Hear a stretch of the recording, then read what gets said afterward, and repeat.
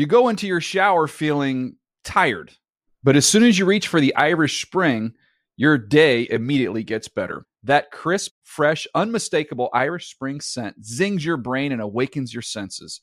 So when you finally emerge from the shower 37 minutes later, because you pay the water bill so you can stay in there as long as you want, you're ready to take on the day and smell great doing it. Irish Spring Body Wash and Bar Soap. Fresh, green, Irish. Shop now at a store near you. I'm so excited to tell you JCPenney and country music singer-songwriter Walker Hayes are partnering together on a new limited-time men's collection for the everyday guy. What I love about Walker Hayes is his laid-back nature. He's a family man, and being a country megastar while also having 7 kids, you know he likes to keep his style cool and casual. This new collection is perfect for the guy living the t-shirt life or someone wanting some fresh options that feel just as good. It's easy to wear, affordable styles that celebrate the ultimate family man, along with the quality, durability, and sensibility dads appreciate. Available online Saturday, May 4th at jcp.com and in-store Thursday, May 16th. Just in time for Father's Day. Limited time only. JCPenney, make it count. Getting ready to take on spring? Make your first move with the reliable performance and power of Steel battery tools. From hedge trimmers and mowers to string trimmers and more, right now you can save $50 on select battery tool sets. Real Steel. Offer valid on select AK system sets through June 16, 2024. See participating retailer for details. The Around the NFL podcast. Sprechen Sie Deutsch.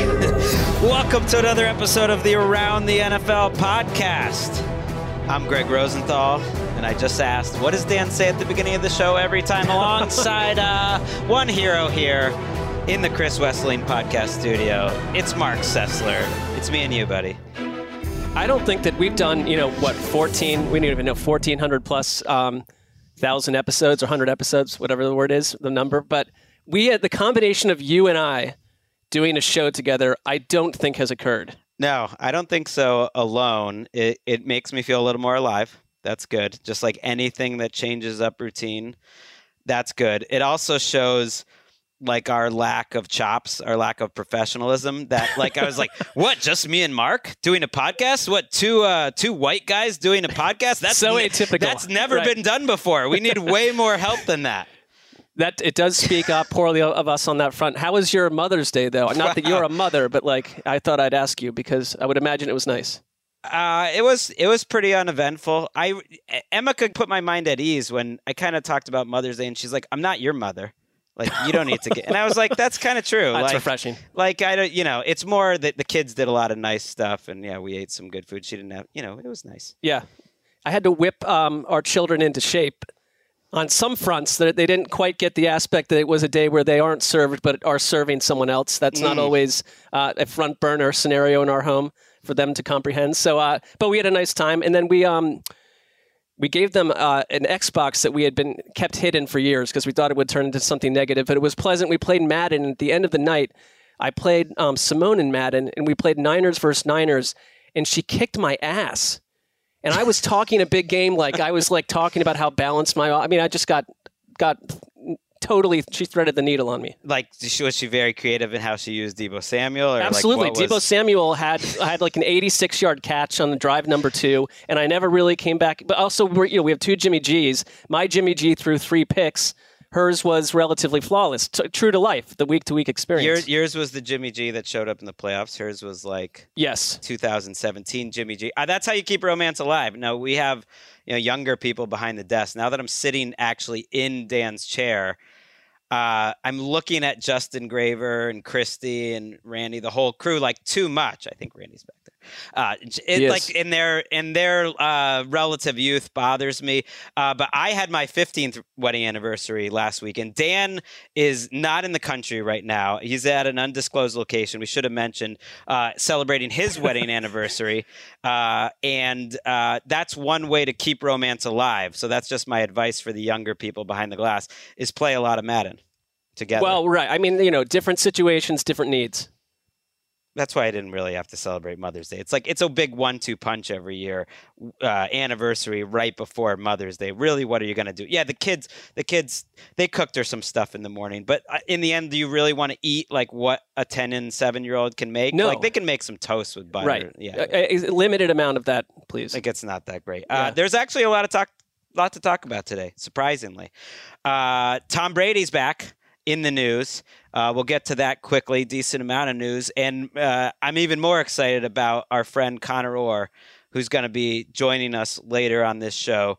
You once hosted a podcast that wasn't really a podcast because it was on another strange service. What was that? The podcast was called Heat and Light. Yes, it was a real podcast. But the service was called what? It was sort of a newfangled. In fact, I was remembering the name of it, and I could not. But it wasn't actually like a podcast feed. It was some other strange service that you had to go onto that. And I see what you're trying to do. It was also getting monster numbers, so I don't know. Great. I'm not sure how we quantify success. But then the app failed, and our show got pulled under with it. Graver, I know you're new to this, but that's one thing, in addition to the oath, that you need to do when you become our podcast producer is go back and listen to all the Heat and Light episodes. They're great. It's Connor and Mark talking about conspiracies, talking about dark forces that are in the universe, and it's a delightful program. And we're going to bring back the spirit of Heat and Light on this episode by talking about some maybe mysterious, dark, conspiratorial elements maybe of the 2022 NFL season. Graver Digger, just nod your head because while it sounds like that would be a lot of work, you can't actually find those episodes. They literally do not exist out in the world at this point. So just say yes. It sounds like a great idea for a spin-off pod that Mark Sessler would host. Right. Well, that's what it was, essentially. That's literally what it was. Yeah. I think I had just started the Jesselnick and Rosenthal Vanity Project. JRVP. And Dan had started his music podcast, the Throwback podcast. And so Mark wanted to step into the fray. He was feeling threatened. This is a re-narrative of how it actually went. But I think Connor and I at some point lost motivation. That might have been a big part of it. And how does Courts of Thunder fit into all of this? That's just another new one. That's just, again, trying to stay alive, embracing your passions in life as you get into your 40s. I'm also passionate about news. Let's do some news. I don't have anything. So Graver just needs to be told that there's going to be news. Dan spoon feeds you, right? Dan tells me everything. And at this point, we'll have added the news in post. Actually, maybe we won't. I think we should not. Yeah, let's be real about what just happened here. We will here. have added it. I'm like, let's let the producer produce. We've done 1,400 episodes. Graver's been a part of at least more than 100 of them. At this point, he would probably realize that we do news every episode. He just have an appropriate sound drop ready. It gives you something to work on for the next episode. This is... Right. When we have our goodbye to Graver video with lots of tears in a few years, we can use this clip of look how far he's grown. He knows what he's doing. It's going to be a few weeks if he doesn't start out. Sean, did you note that? Please put it away. Let's talk Tom Brady. He's joining Fox Sports. What? He's making $375 million over 10 years. What? He's going to be an ambassador for Fox. This was announced on a shareholder briefing by someone named Lachlan Murdoch. What? What is happening here? This doesn't seem like a real story. It is a real story. He's going to be the lead analyst. We don't know who's going to be the lead analyst for the 2022 season, but whenever Tom Brady retires, he's going to become the lead analyst. The contract's already done. What is going on here, Mark? I mean, to put it into context, Joe Buck and Troy Aikman, who have done 300-plus games together and get better and better, are making a combined $33.5 million together. Which, to be fair, it seems fair. They're making a lot of money. Yeah, they just made a move to make more money, and you thought they were topping out the market to some degree. You've got Tony Romo in there. This deal is insane. Here's the thing, and everyone's debating, will Tom Brady be good at this? My stance, and I think it's a fair one, is I'm totally suspicious of literally anyone shoved into the analyst role until we know they're good. Because Tom Brady, and I'm not saying, oh, he's boring, so he's going to be boring at this. Maybe there's a version of Tom Brady that is minus filter, that is more unleashed, that's going to change and grow and show us something else. There's not a lot of evidence for that, number one. But two, it's not that he's Joe Montana. It's not that he's Johnny Unitas, who both floundered in the booth. It's just that it's a special skill to be a quarterback, but it's a totally different skill, even if you have all the knowledge that he does, to communicate it to us. And there's no proof that he's going to be good at it. There's also no proof that he's totally going to suck, other than his personality is a little bit vanilla. Right. A lot vanilla. My initial reaction was the odds on him being better than Kurt Warner next year. Kurt Warner, I think, is great on radio when they give him the TV and the analyst role, or Charles Davis, who we know, or Greg Olsen. I'm just throwing out a lot of names. The top shelf of the odds on Tom Brady being better or even close to as good as them off the bat is small, I would say, because of what you said, that it's a totally different skill set. Like the best quarterbacks don't make the best analysts and vice versa. Like Tony Romo's amazing. I wouldn't have necessarily guessed or thought that. Part of the reason he's amazing is his enthusiasm, and he just sort of understands TV. Whether Tom Brady has tried out for this role and it went well or not, we don't know. We know that it didn't go that well for Drew Brees. I think when given the opportunity last year, and he wasn't a natural, which is fine, but you're locking yourself into 10 years of doing it. The one thing that makes me think that he could be good is just that he's doing this at all. Because why would he be signing up now, other than the money, which is crazy? I mean, he's making double what everyone else is making. He's making more in retirement than he is as a player. He's making more than he ever made for the Patriots or the Bucks. He's going to make with Fox Sports, which is outrageous. And maybe that's the answer to the question. Maybe he's not like passionate about doing that, but the money's just too good to pass up, and it helps him do a lot of other things. But I'd like to think, as a Patriots fan watching Brady forever, that like he knows what we're all saying, that maybe he wouldn't be that good at it. And if he's going to make this big a commitment for this big money, that he's going to try his very best to be great. And that's like half the battle. Well, there are whispers that one of the reasons Drew Brees is not succeeding, beyond the fact that I think we all saw from a distance that his personality wasn't going to be overly engaging to begin with, is that Drew Brees maybe hasn't put in the work. You have to put in it. Your job changes. Like these guys that go do 2 games a week or 1 game a week, it's like you're in deep, dense film study. I mean, that's not different for Tom Brady, but then you got to go communicate it. And I just think like we know Greg Olsen looks like he could have been a #1 color analyst for Fox. And he very well might be. I would think he's the favorite to do it for 2022. Which is also weird because Burkhardt and Olsen might set a really high standard, and then Brady comes in and he's worse. That's the thing. It's like Tom Brady suddenly is going to he has competition. We already are seeing people that are setting the bar at a high place, and then Tom Brady is not used to, beyond like Brady haters and Patriots haters, getting destroyed on Twitter during Monday Night Football because he's not doing a great job. And I think we're also in a world where like viewership is changing. He signed up for the old horse, the old color analyst job where you're going to do games the way they've been done. The Manning cast probably is closer to what a lot of people of different ages would want to experience and see, at least for part of a game.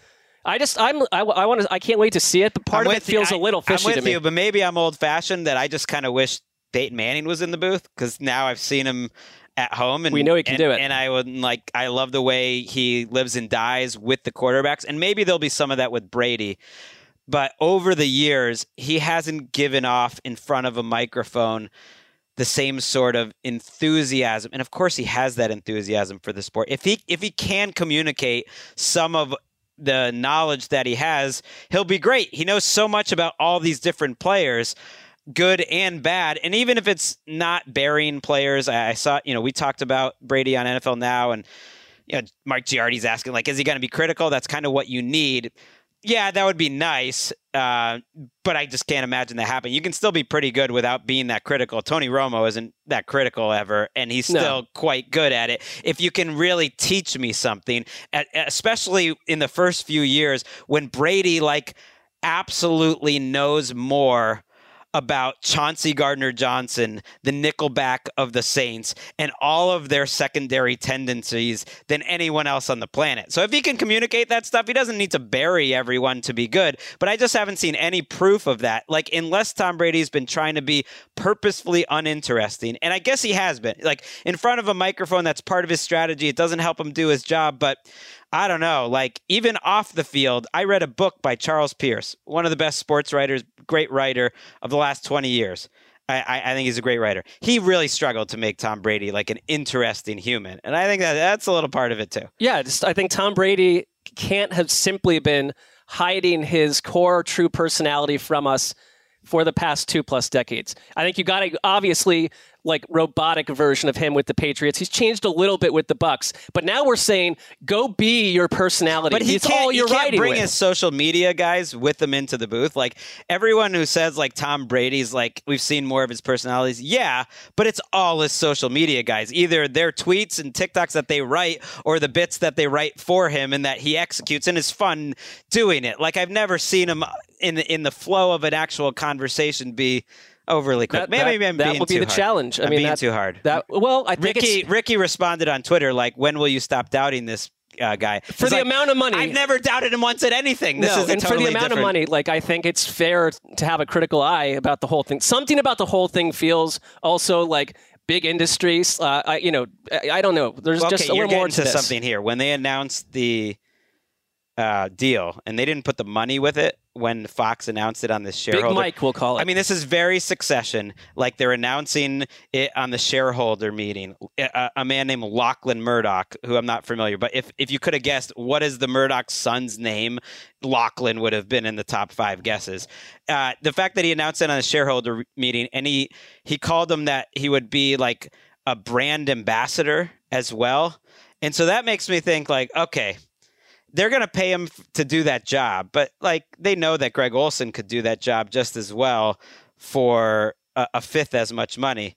They're paying him for these sponsor things where they could just trot Tom Brady around like a show pony to all the other sponsors, and he like agrees to do 5 events a year where he like basically they're paying to hang out with Tom Brady. Yeah, like the Murdochs want to hang out with Tom Brady. Sounds pure.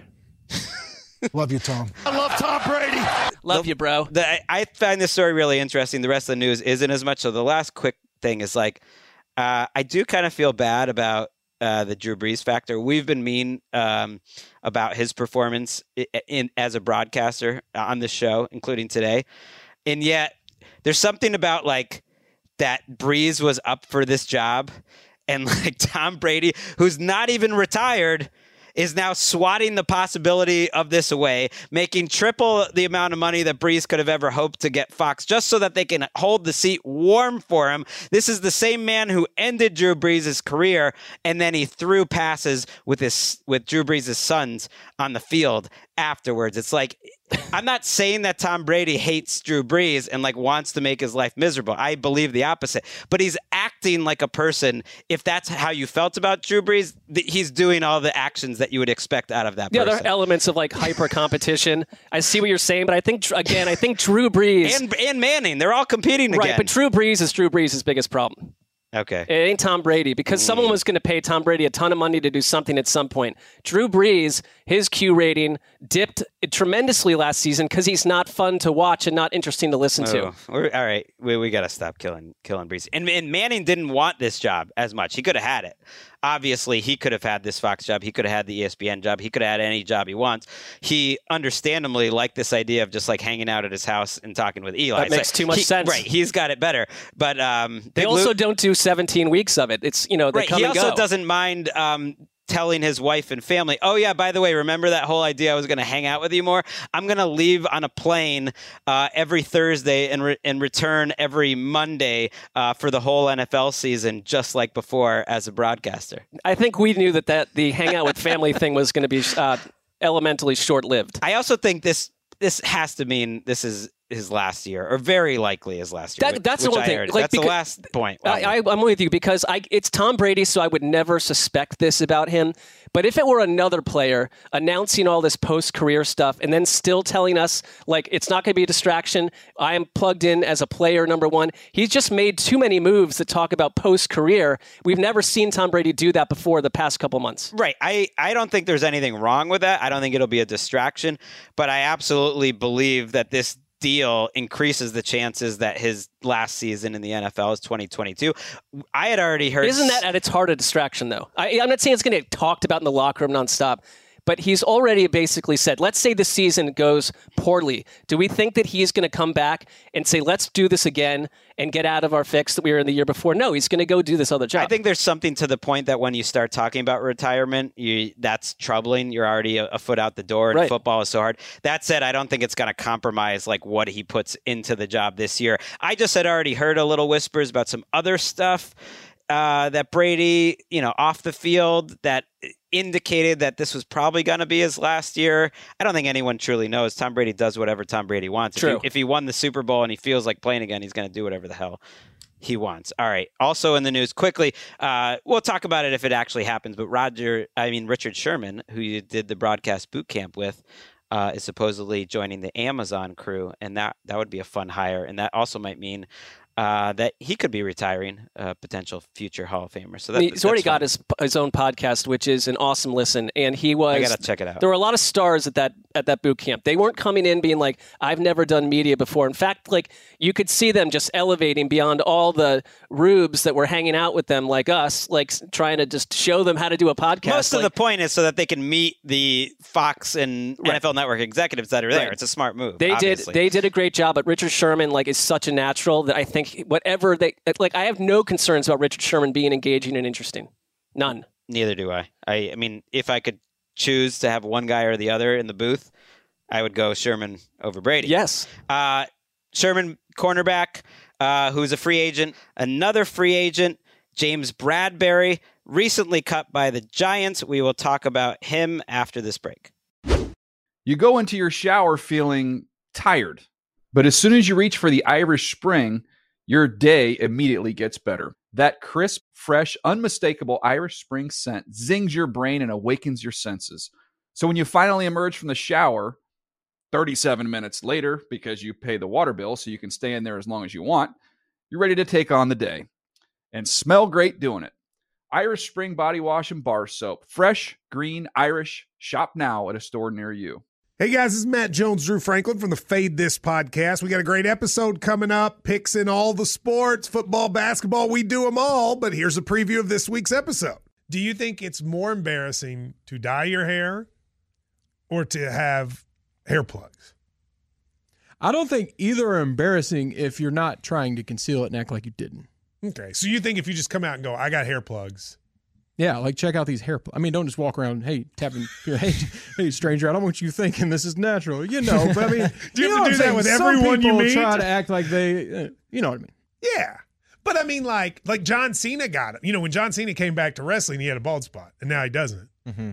Do you think he should be required in all interviews to say, look, by the way, I covered up my bald spot? Yeah, I guess it's weird. I mean, you don't wear a sign or put a sign in your yard, but. All right, so what about toupees? Those are the most obvious. But let's say you're like Bill Self and you can get it to where it looks good. His is magical. I don't even know if his is a toupee. It is. I think he went into the future and had a procedure we haven't even discovered yet. And this episode was brought to you in partnership with DraftKings. To hear more, listen and subscribe to Fade This on iHeartRadio or wherever you listen to podcasts. Live Nation presents Concert Week. Now through May 14th, get $25 tickets to over 5,000 shows. That's up to 75% off a summer full of your favorite artists like 21 Savage, Alanis Morissette, Cage the Elephant, Celeste Barber, Dierks Bentley, Fade, Hootie and the Blowfish, Janet Jackson, Kidz Bop Kids, Meghan Trainor, Bissell Pluma, Sarah McLachlan. Get tickets to more than 5,000 summer shows for just $25. Until now through May 14th. Visit LiveNation.com/Concert Week to learn more and plan your summer with Sean Paul, Sum 41, 30 Seconds to Mars, and Two Door Cinema Club. James Bradberry, cornerback, that is now a free agent after being cut by the Giants. This was a strange move because on paper he was their best cornerback. Maybe a year ago, Adoree Jackson outplayed him, but he literally made the Pro Bowl in 2020, and he's only 28 years old. He is into the top 20 of my top 101 free agents. which obviously most of them are signed, but kind of post-stadium. He's a good player that's now available, and I would think gets signed quickly.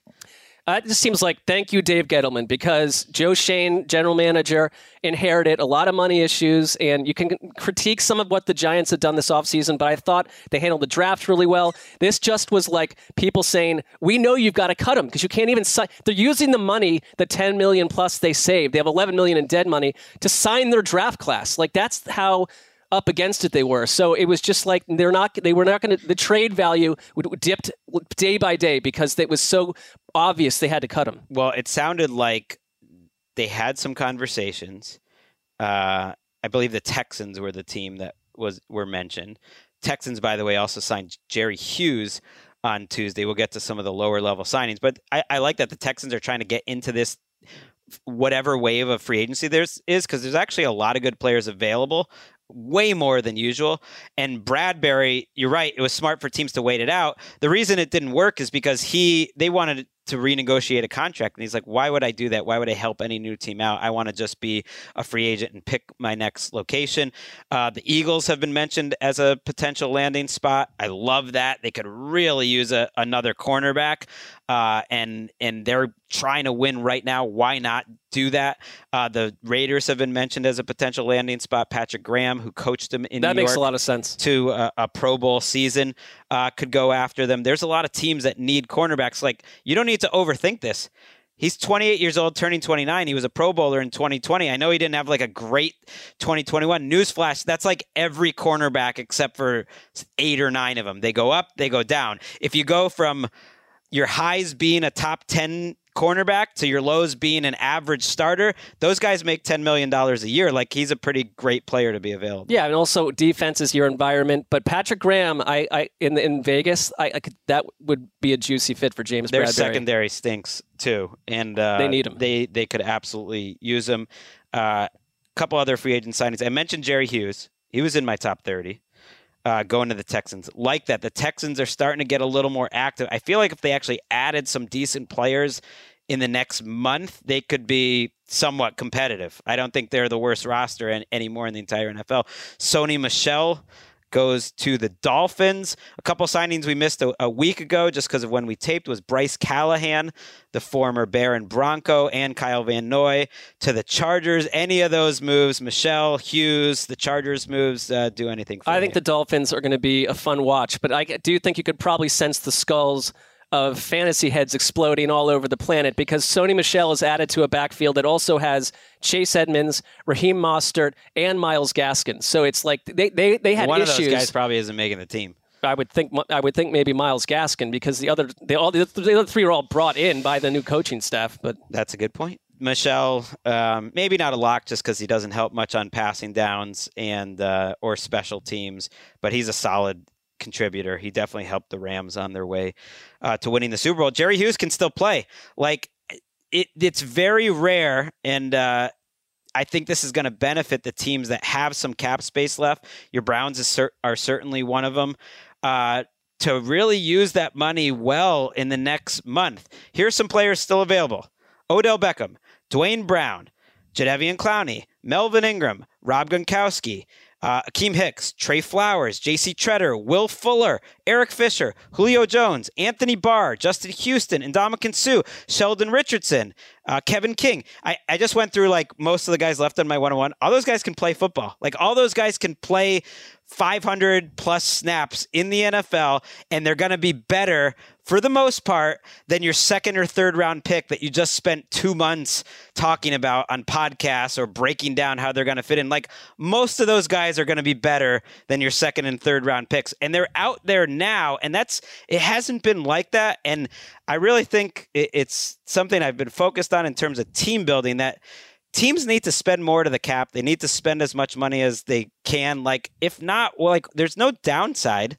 Like, you're not doing what you can to win. So I think this next month is my overall point. Like, teams can really improve themselves, and it's going to make a difference when it comes to September. It does seem like scenery-wise, this time around, there was a big let's do the draft part and see what holes still remain.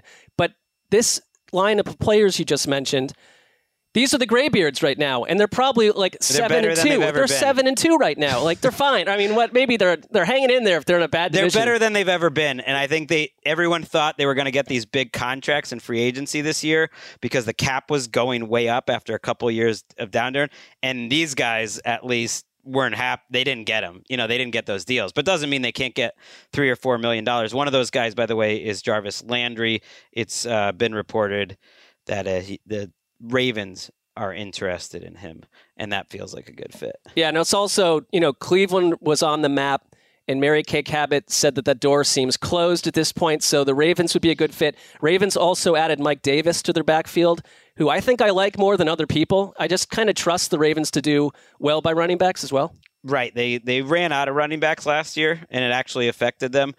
If everyone's healthy, Mike Davis probably isn't going to get a lot of run, but he had a bad year in Atlanta. I was higher on that signing than it certainly turned out. Didn't really work. But you're right. You have J.K. Dobbins, Gus Edwards, and now if there's injuries there, you have a nice backup. If Landry goes to Baltimore, I don't hate their receiver group. Everyone is panicking about their receiver group. If your offensive line, nor do I love it though. But yeah, but like you can't be perfect at every position, and they're obviously a team that can live without great receivers. And I would look at it this way: Andrews is your number one. Bateman's your number 2. I think he'll be fine.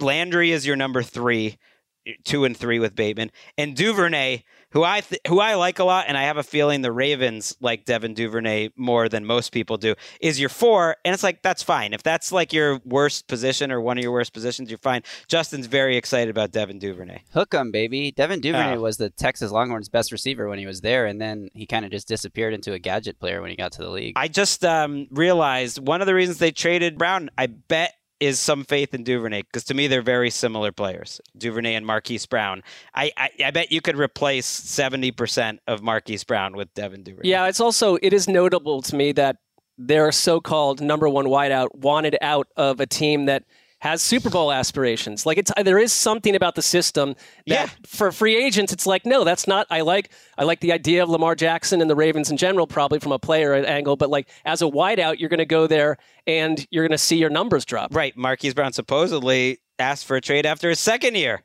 when they were great. He was mouthing off all the time, like how upset he was. So it's like, it's not a great fit for some of these wideouts at all. Yeah, it's true. But here's the reality. You're right. It probably hurts your earning potential a little bit, but it's kind of like if you were, let's say, Justin Jefferson, like we would know you were Justin Jefferson.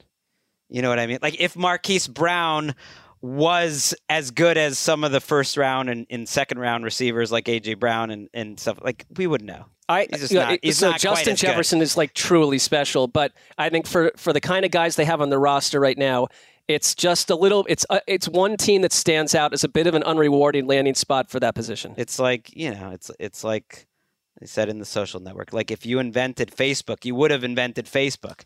Marquise Brown in this situation is the Winklevoss. I wish I had done that, but I wish I did too. Time for news and notes presented by Upwork, where you can build the team that will build your business. Learn more at Upwork.com. Another weird item in the news, the schedule release has been just like sprinkling out little crumbs all week. We're big schedule release guys, Mark. Yeah. So's Dan. The three of us are part of the schedule release bonanza on NFL Network. I believe this is the first ever NFL Network program in which Rich Eisen and like Michael Irvin are on the show, and we are also on the show. Pinch yourself. I am pinching myself. I think they were so enamored that they asked to use about 2 minutes and 54 seconds of our commentary. That's fine. That's absolutely fine. I know, we've talked with Rich. He's been on our show. We saw him a couple weeks ago at the draft. I'm not certain anyone else on that show knows who we are.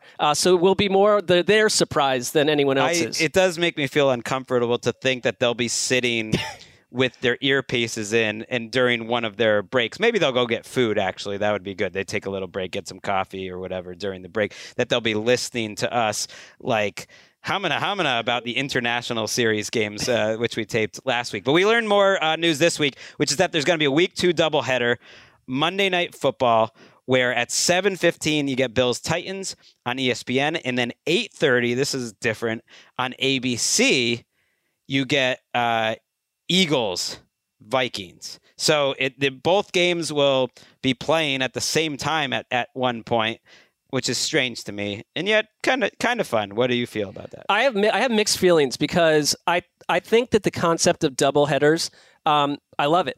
I think it's kind of great. And I'm definitely like primetime games, the way that we do our job, much more than like when you're watching 3 games at the same time on a Sunday, which sometimes for my brain, it just does not. I stopped doing it. You like to have famously I the do. 8 windows I'll open. take little notes about things I see, and it's helpful to a degree. I always feel like I know less than the average fan leaving on Sundays because I just watch like the 4 games I'm going to watch, and I just kind of ignore the rest because it's too hard to know everything. We have different processes, I guess, on that front. But I think it's interesting from like an A.J. Brown perspective that we get his new team and the team that moved on from him. I have no idea where we'll be with Malik Willis by the time we get to week 2. Everyone's like, oh, he probably won't start till week 14. It's like, this stuff sometimes hastens so quickly, right, Gravedigger? He's definitely not starting in week 2. I'm not saying starting in week 2, but that could be where if they got walloped by the Bills, that you get that reaction to Ryan Tannehill on Twitter and everything. Yeah, the Titans fan base will probably be calling for it way before it happens. That's all I'm saying. But I don't like how they did the Titans-Bills game here. What do you think? I agree. It's like,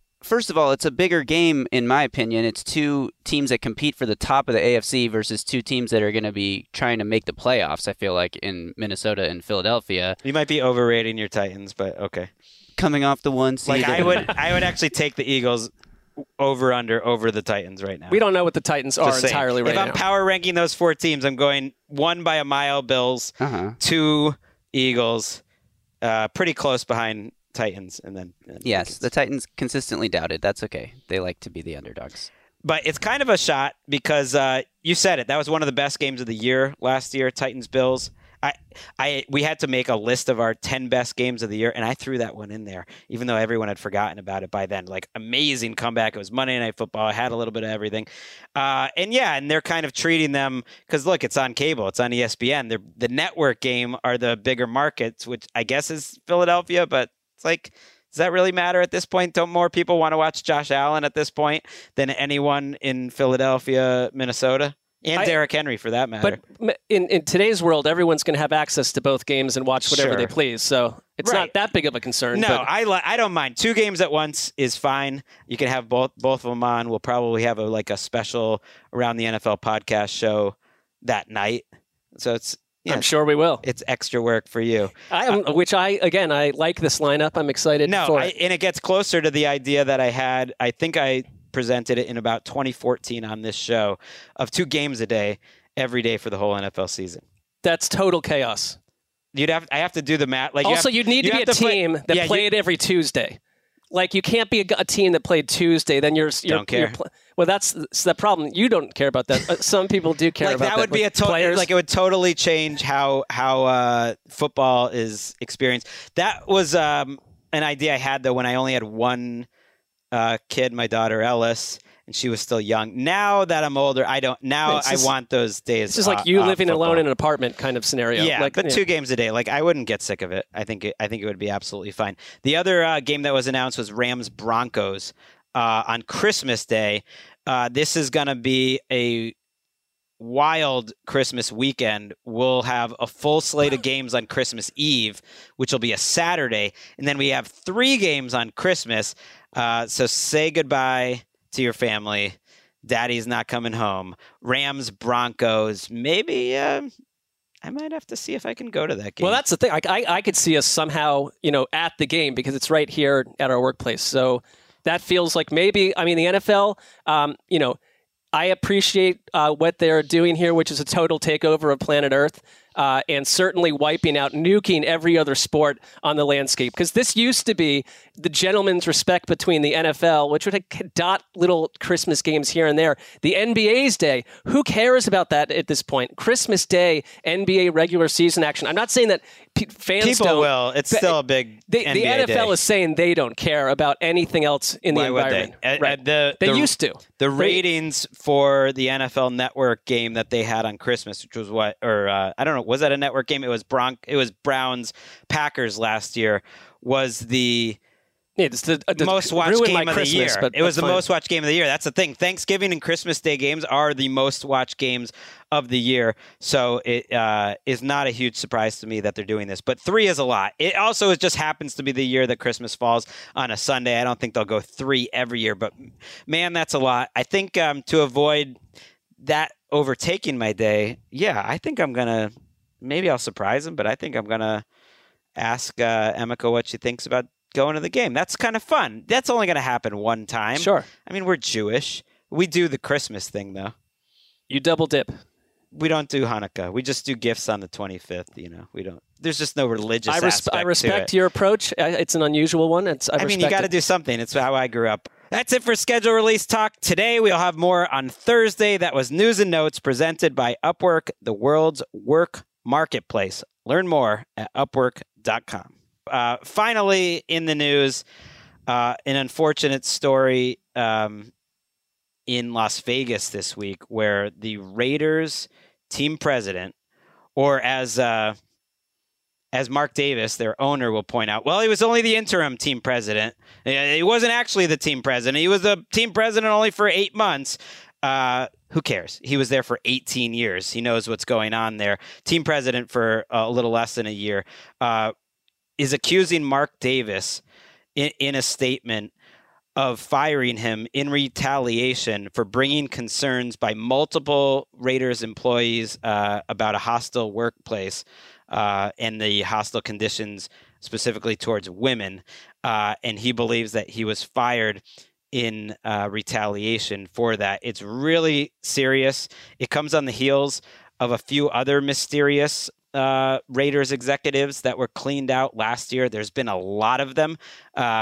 It's just a lot of stuff that we don't know what's going on. And in those, there's been some reporting that there was financial misdeeds being done by those employees. This, to me, is a lot more serious because the NFL is now getting involved. They say they recently became aware of the allegations and they are looking into it. Add another team and another ownership group to the list that the NFL is investigating right now. I mean, this has been a pretty wild offseason on that front. And this employee, you're right, he was there for 18 years. It's a classic whistleblower move. And he basically, I think, he put his own employment, his own life on the line, professional life, to do what he thought was right here.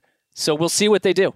Right. I respect what he did, and I respect him laying out the reasons for it. And look, it sounds like he knew maybe where this was going throughout. I think there's a lot of documentation. He felt that Mark Davis specifically, he put it out there. We're just repeating what his statements are, that Mark Davis, the owner specifically, created a hostile place for women, did not treat women right. And the NFL's got a problem. Like society has a problem and the NFL is just part of society, but I mean specifically the owners that are running the league right now have a problem. Jerry Jones has a problem. Dan Snyder has a problem. Mark Davis has a problem. These are some of the most vocal and integral owners in the league, and have really active parts of the league. Have recently gotten stadiums built in the case of Mark Davis and Jerry Jones, and the NFL's got to fix this stuff. Roger Goodell and everyone that's in this office, and it's very tricky to be investigating an owner when the owner is technically the boss of Roger Goodell. But I just want to see the league we work for actually display a level of seriousness when it comes to these allegations. Obviously, the Deshaun Watson story is different, but it's sort of a same piece. And when your owners are acting like this, it's your problem. You have to do something about it. It's structurally the NFL needs to change, and you want it to be taken seriously, like you said. And I look at what happened with the Jerry Jones thing up till now. That's not taken seriously. I think the league would rather things like this go away. And all 32 teams are so different, and the Raiders stand out as a family-run operation, obviously. But sometimes that's where some of this stuff can happen and fester, where there's less of a committee and more of a king or an emperor running the show. Right. I mean, this comes on the heels of John Gruden and his email scandal, and I don't know if that's going to be involved. Just in the last year alone, the Raiders have seen Department of Chief Financial Officer Ed Villanueva, Senior Vice President of Strategy and Business Brandon Dull, Controller Alexi Grant, and another Jeremy Aguirre, the Chief Operations and Analytics Officer, all resigned or kicked out, fired in the last year alone, which is just like, what does that tell you? Crazy year for the Raiders as they're getting excited for the on-field product, the off-field products. Got a lot to worry about. Let's get to something a little more fun to talk about. That's going to be Connor Orr, but first we'll take a little break. You go into your shower feeling tired, but as soon as you reach for the Irish Spring, your day immediately gets better. That crisp, fresh, unmistakable Irish Spring scent zings your brain and awakens your senses. So when you finally emerge from the shower, 37 minutes later, because you pay the water bill so you can stay in there as long as you want, you're ready to take on the day. And smell great doing it. Irish Spring Body Wash and Bar Soap. Fresh, green, Irish. Shop now at a store near you. Live Nation presents Concert Week. Now through May 14th, get $25 tickets to over 5,000 shows. That's up to 75% off a summer full of your favorite artists like 21 Savage, Alanis Morissette, Cage the Elephant, Celeste Barber, Dierks Bentley, Fade, Hootie and the Blowfish, Janet Jackson, Kidz Bop Kids, Meghan Trainor, Peso Pluma, Sarah McLachlan. Get tickets to more than 5,000 summer shows for just $25. Until now through May 14th.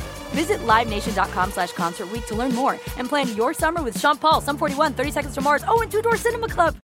What's up? I'm John Wall. And I'm CJ Toledano, and we're starting a new podcast presented by DraftKings called Point Game. We're now joined by 3-time NBA Sixth Man of the Year, elite bucket getter. Let's please welcome Jamal Crawford to Point Game. King of the Court one-on-one tournament. If they had it back in your prime, do you think you could have took it all? I'm going to be honest with you. I don't think I could have took it all, but I think I would have shocked a lot of people. I think Kobe and everybody in their prime, Kobe would win a one-on-one contest. Yeah, because you got to think he's going to guard. He don't care about guarding. He's going to guard. He's going to guard. Like, you see him in the Olympics, he's going to guard. And then on top of that. Like that, CJ. Ladies and gentlemen, please welcome Sam Cassell to Point Game. I remember you came out from prime 10. I mean, he was in a culture shock. And then he's going through withdrawals about winning. Remember what I told you? I said, OG, you think I can get paid and go back and play in college because it ain't it?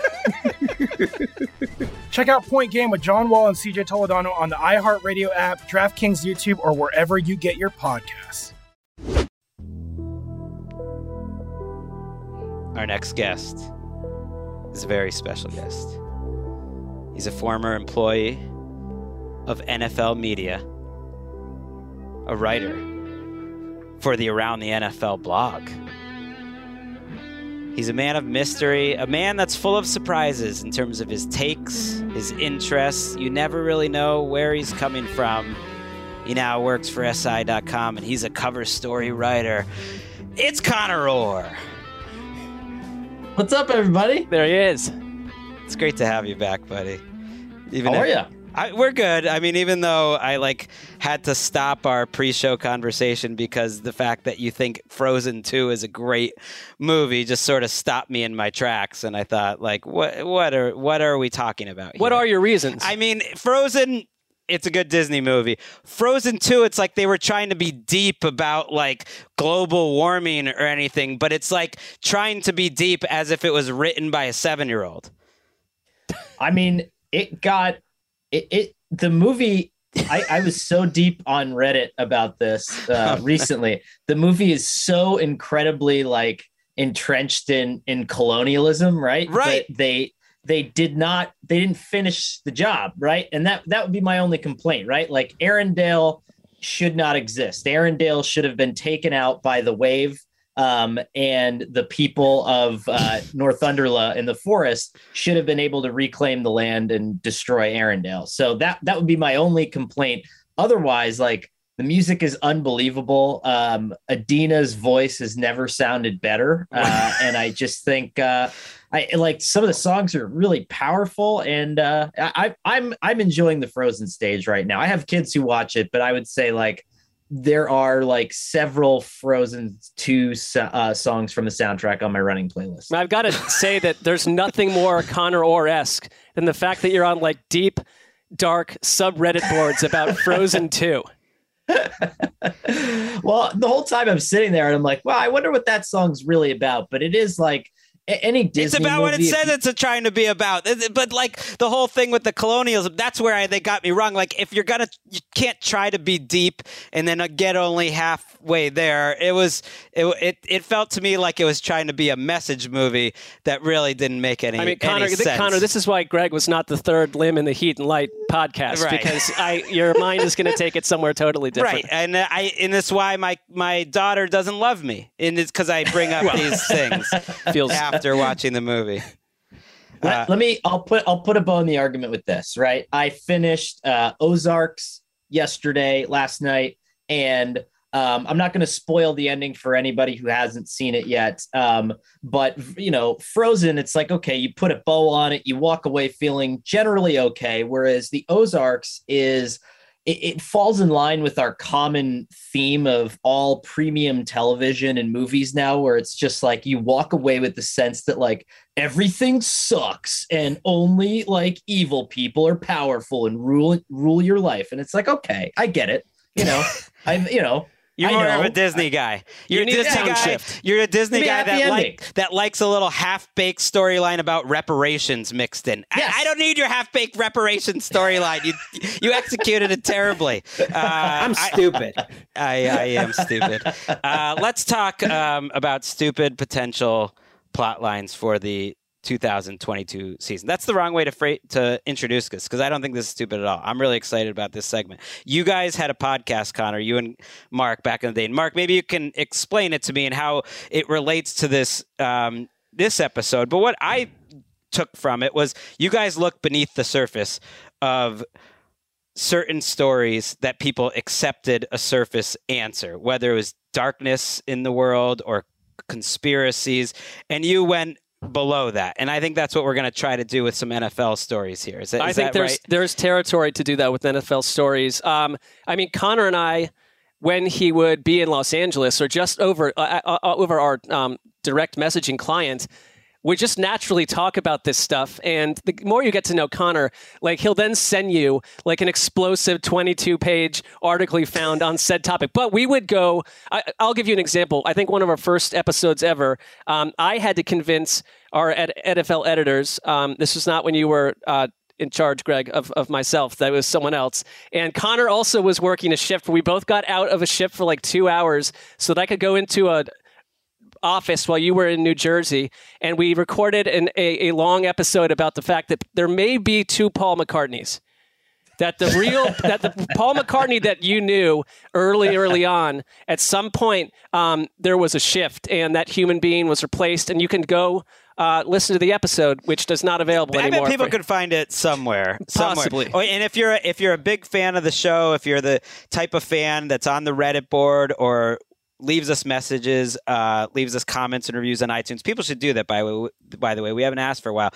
Then maybe you are the type of person that can find us these episodes and somehow send it to us. That's possible. You can contact Justin Graver at Titans Film Room on Twitter. DM him about it and let us know. But it's amazing because you just wrote a story that fits perfectly into this idea for a segment, Connor. You wrote about the NFL's investigation into the Browns and Hugh Jackson's allegations that they weren't trying to win 5 years ago, that they were tanking. And what you uncovered was, frankly, a lot more interesting than anything I expected to come from this Hugh Jackson story.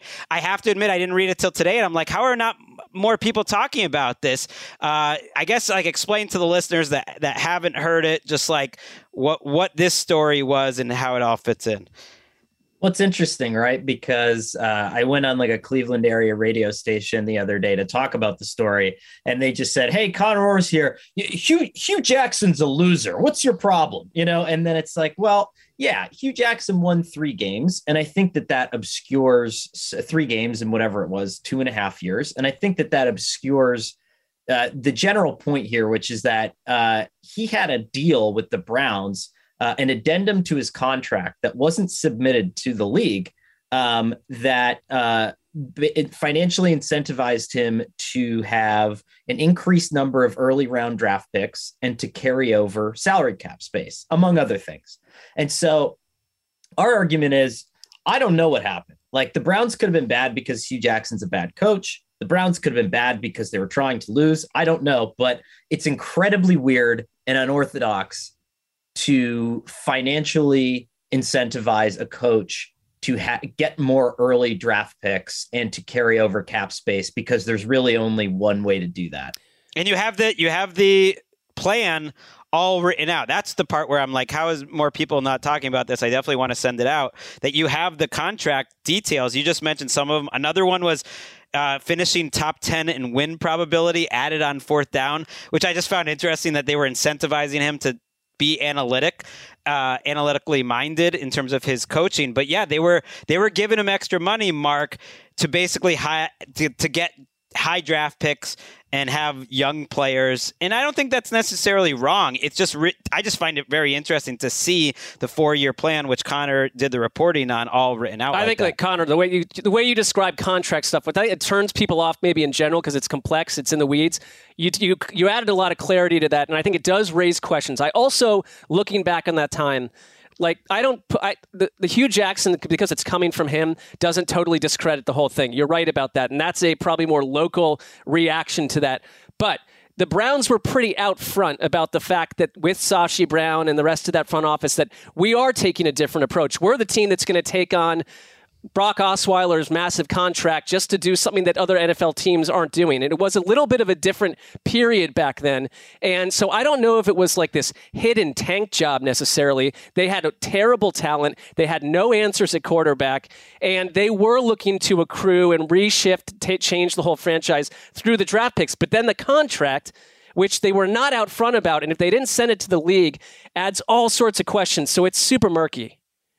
It is. And, what's interesting to me is I think, and I wrote a follow-up to this that included some additional reporting that Hugh was one of the only coaches I think that we've found, and we surveyed a lot of people who have done coaching contracts around the league who were actually paid, or offered to be paid for a certain win total, which I thought was really interesting and doesn't necessarily happen. Like in a lot of coaches' contracts, it'll just be like, you get extra money if you make the playoffs, not like you get extra money if you win 3 games. You know what I mean? And so I thought that was kind of interesting. But I think what it does, and I think the convenience, and you talk about conspiracy, I don't know, whatever it is, but the timing of the fact that you can establish basically what your basement level expectations are of being competitive with the Brian Flores investigation looming, I think is interesting and just kind of worth considering, right? Because with Hugh Jackson, what the NFL is saying is, no, they were trying to win, because in Hugh Jackson's second year,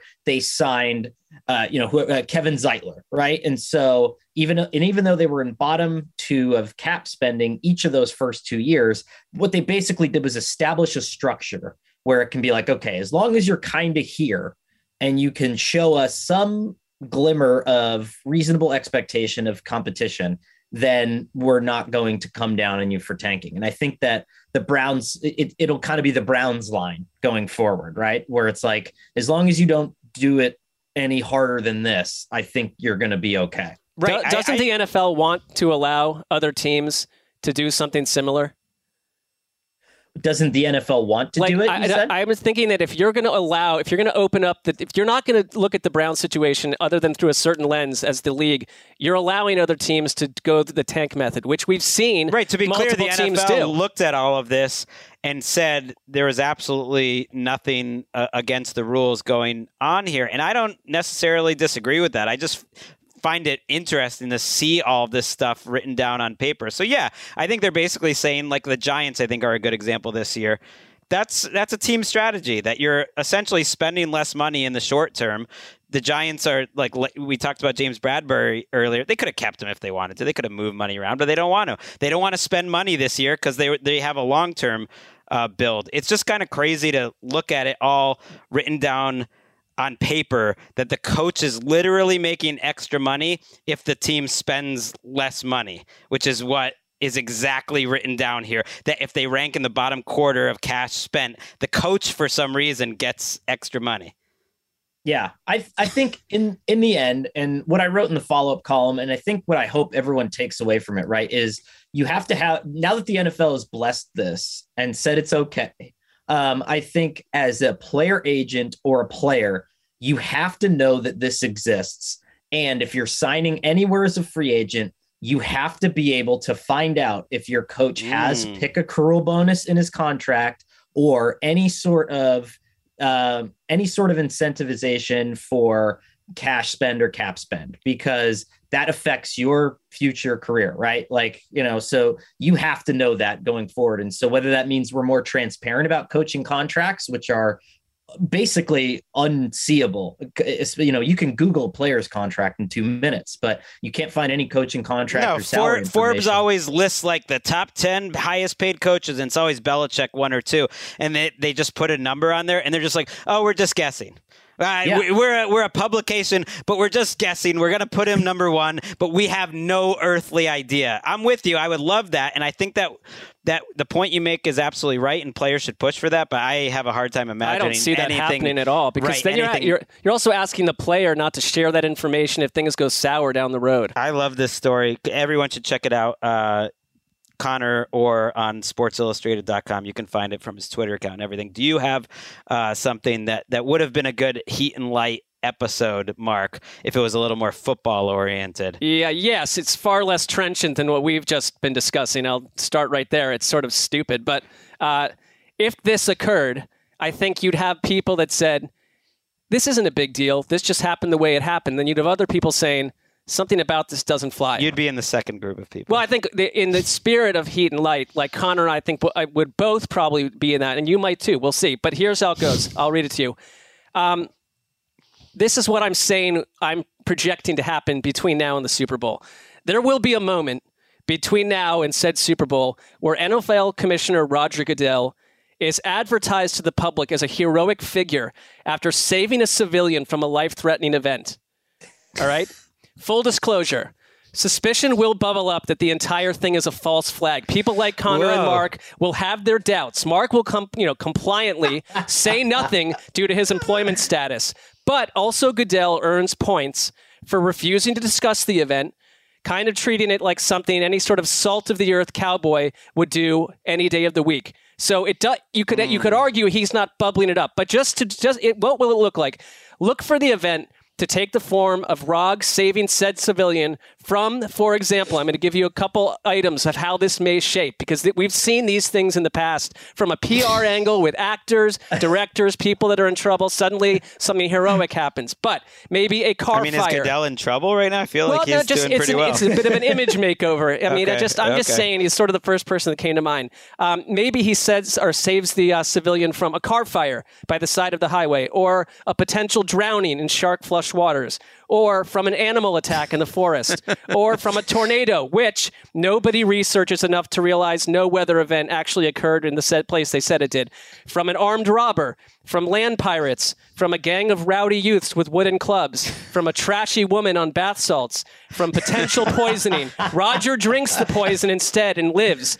From a poltergeist of some variety. Again, impossible to prove he didn't stop a poltergeist. From demon possession. From an envelope filled with a nefarious white powder. Rog just opens up the envelope and imbibes said white powder and lives, etc., etc. It's going to take the form of one of those things. There'll be people that say, oh, that's so wonderful. What a nice story. And others that say, wait a minute, there's a deeper story here. We got to cut that for social. Definitely. We need to definitely want that out there. Just like an at NFL commish on Twitter and put that out there. Absolutely noted. Randy is on it. We will have that clip on Instagram. Graver last 1 week as producer of the Around the NFL podcast. That would be a great episode. I would love to listen to Connor talk about that. You and Connor.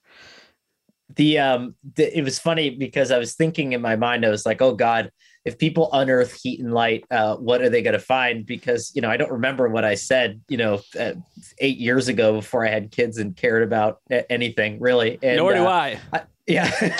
But I think there was an episode that there's no way it was wilder than that. So you're covered. You're covered. No, we did an episode on pyramids as an energy source. And I think we accused JP Morgan of centralizing electricity.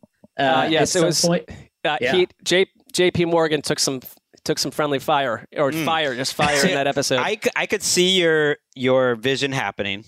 There's no sandwich on the line here, even though it kind of feels like a sandwich prop. Right. I could see Roger Goodell, from what I know about him, doing that. I don't know if he needs like a huge image makeover right now. I feel like he was getting beat up more publicly in the past. But certainly he has some owners going wild right now that we talked about earlier, and that's bad for the NFL. And maybe this will give him sort of the juice, the PR juice, almost to do that part of his unpleasant part of his job a little more easily. I'm not just saying this because we keep it real here on the Around the NFL podcast. Like, everyone says nice things about Roger Goodell who actually know him, like behind the scenes. They're always like, oh yeah, he's such a nice guy. He always did this or that for me. Like, oh, you never hear anyone actually say anything bad behind the scenes, which is usually a pretty good sign because we hear a lot of people say a lot of bad things behind the scenes about a lot of powerful people. So I think it makes sense that this would happen. Yeah, I'm with you. I don't think that he's appears to be a villain on any level when we've hung out with him, but like from a national perspective, he could use a little bit of PR. Sure. And if you remember, in the pages of Sports Illustrated, written by my old boss, Peter King, there was the seminal Roger Goodell profile that had an anecdote from back in his college days, where I believe he broke up a violent bar fight. Okay, here we go. There we go. We're setting the groundwork. All right, my story, which I think could be something that the two of you would dive into. It's not as mystical. It's a little more like Ozark, where it's just like an open-ended question, maybe a little more like Twin Peaks. And that is about the dark energy around the Minnesota Vikings. And different teams have different energy around them. And I think what the Vikings' energy that's around them right now is that they will never change. They are just always the Vikings. They're the exact same team as they were year before. Like, literally, if you look at their offense, it's Kirk Cousins, Dalvin Cook, KJ Osborne, Adam Thielen, Justin Jefferson. It's mostly the same offensive line. A lot of the same defensive. Yes, they changed out the coach and the GM, but like that's not enough, because ultimately what is pulling both sides of the Vikings fans' experience is this unforgiving sameness. That you finish with 8 or 9 wins, and it's ultimately disappointing. And there's a point in the season where it seems like they have your hopes up, but all their fans kind of know that it won't happen. And they're almost potentially stuck in this cosmic energy loop where whatever happens around that team, you can shake up the coach and the GM. It doesn't really matter. They're just stuck energy-wise in the middle. I dig it because it kind of feels like a house that is haunted. Yes. Where the spirit doesn't change. They're trapped in something dark and negative themselves. That's why they are where they are. And like even their dark energy is boring. Right. Like it's a boring dark energy. The Vikings seem, no matter what they do seem similar to me year after year when we do this show, Connor. It's you know what it is? It's like it could be this like private obsession of owner Ziggy Wilf, for like he goes into the stadium on game day in disguise and he's looking around and he just loves the idea of like a person never reaching a certain level of happiness, you know.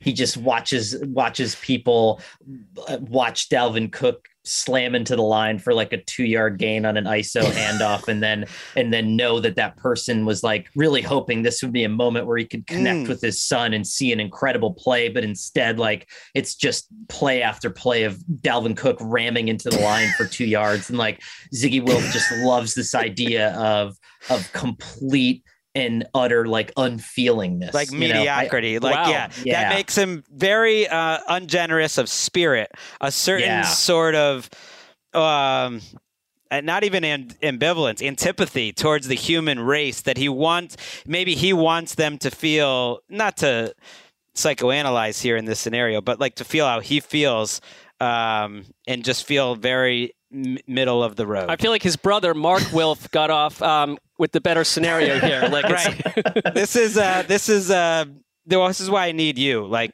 guys, to help me out with this exercise, because mine still sort of went back to like, what is the Vikings standings gonna finish? But you guys helped me. I think it'd be a good episode. What's one for you, Connor? So I have here, and with the Tom Brady news today, interesting sort of connection here on the broadcaster front. But at some point in the next few months, there will be a credible discovery of a John Madden lookalike in the Panamanian village of La Chorrera outside of Abanco General that touches off a massive league-wide conspiracy about the legitimacy of his death. So is John Madden really dead? I mean, this is fantastic. So so it's not like a clone. It's like he's just getting older and older, but he's hidden out in this other area of the earth. Outside of Abanco General in La Chorrera, which is in Panama. And, he just had to escape the hustle and bustle of the NFL, but something inside of me believes that he longs to return to call big NFL games, especially now. I believe he would top the $35 million a year that Tom Brady just got. Mark's face just lit up, especially with your pronunciation of the place in Panama. He just was so happy. I love to see you two together because Connor and Mark, you guys just make each other happy. Nothing wrong with that. We do, especially when we were at the Cozy, making each other happy. I love that too. I think Madden always would talk about the bus talking to each other at the Hall of Fame. And he believed in mysticism. I believe that they are never dead. I don't really believe Al Davis is dead. I don't think Mark Davis got that stadium built. So I feel like maybe they're together. They always remain close. Feels very possible. I took a virtual tour through La Chorrera during research for the show, and it seems lovely. It seems very nice. All right, we'll do a quick speed round. We're gonna have to go shortly, but my just speed round one is just going to be kind of an investigation into what it's like to play with Aaron Rodgers. I just feel like that would be a good episode, and why Davante Adams left. Aaron Rodgers said he was the man who was the reason why people came to play in Green Bay. And now you look at their team, and the only person that came back to play there is Randall Cobb. Like Odell Beckham, that would be a nice place to go play. Aaron Rodgers, you talked about your ability to bring people in and attract them. Go get Odell Beckham. You could absolutely use him right now, and they have the cap space to do it. And so I think that would be a good episode, just sort of looking into that everything that's beyond. Totally. Beyond the field. I think there's a lot there that is yet to be uncovered. Mine is, this is a more sort of football-y.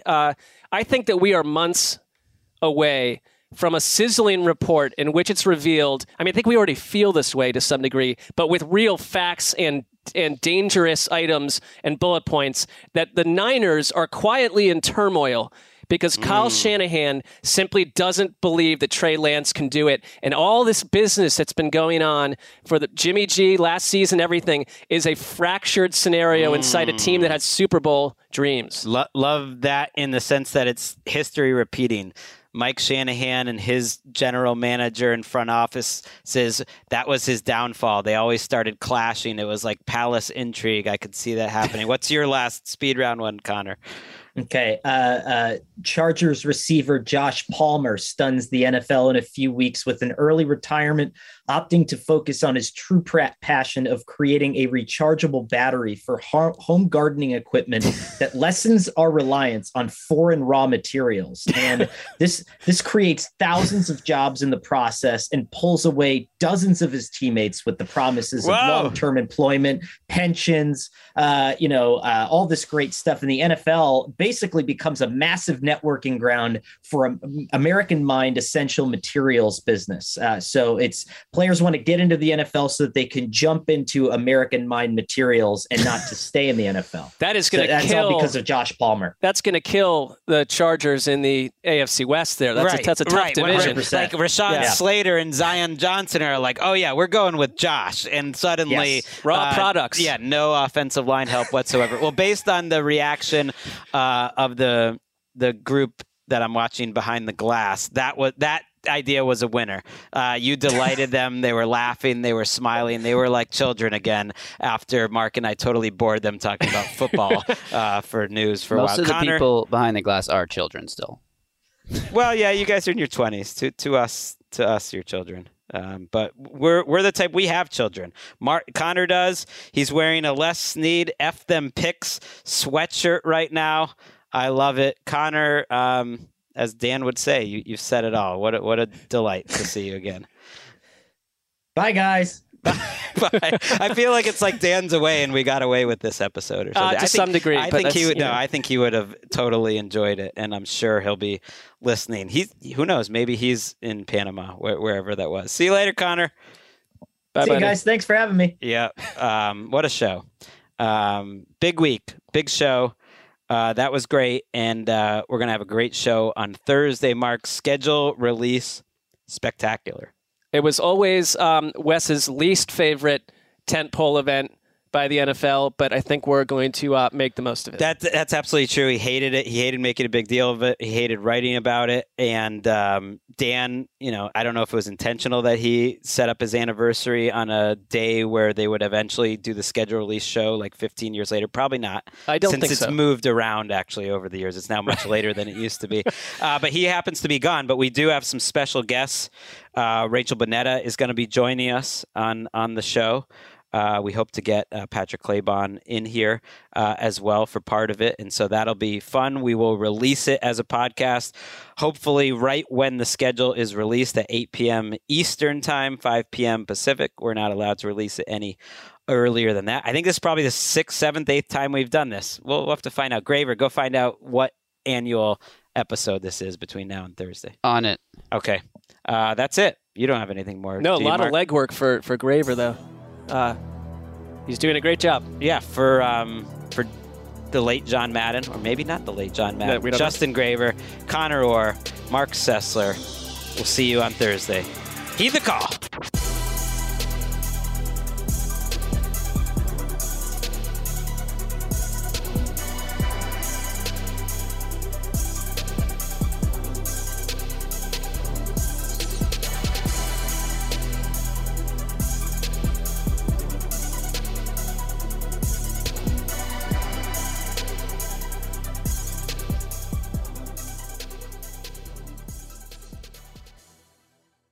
You go into your shower feeling tired, but as soon as you reach for the Irish Spring, your day immediately gets better. That crisp, fresh, unmistakable Irish Spring scent zings your brain and awakens your senses.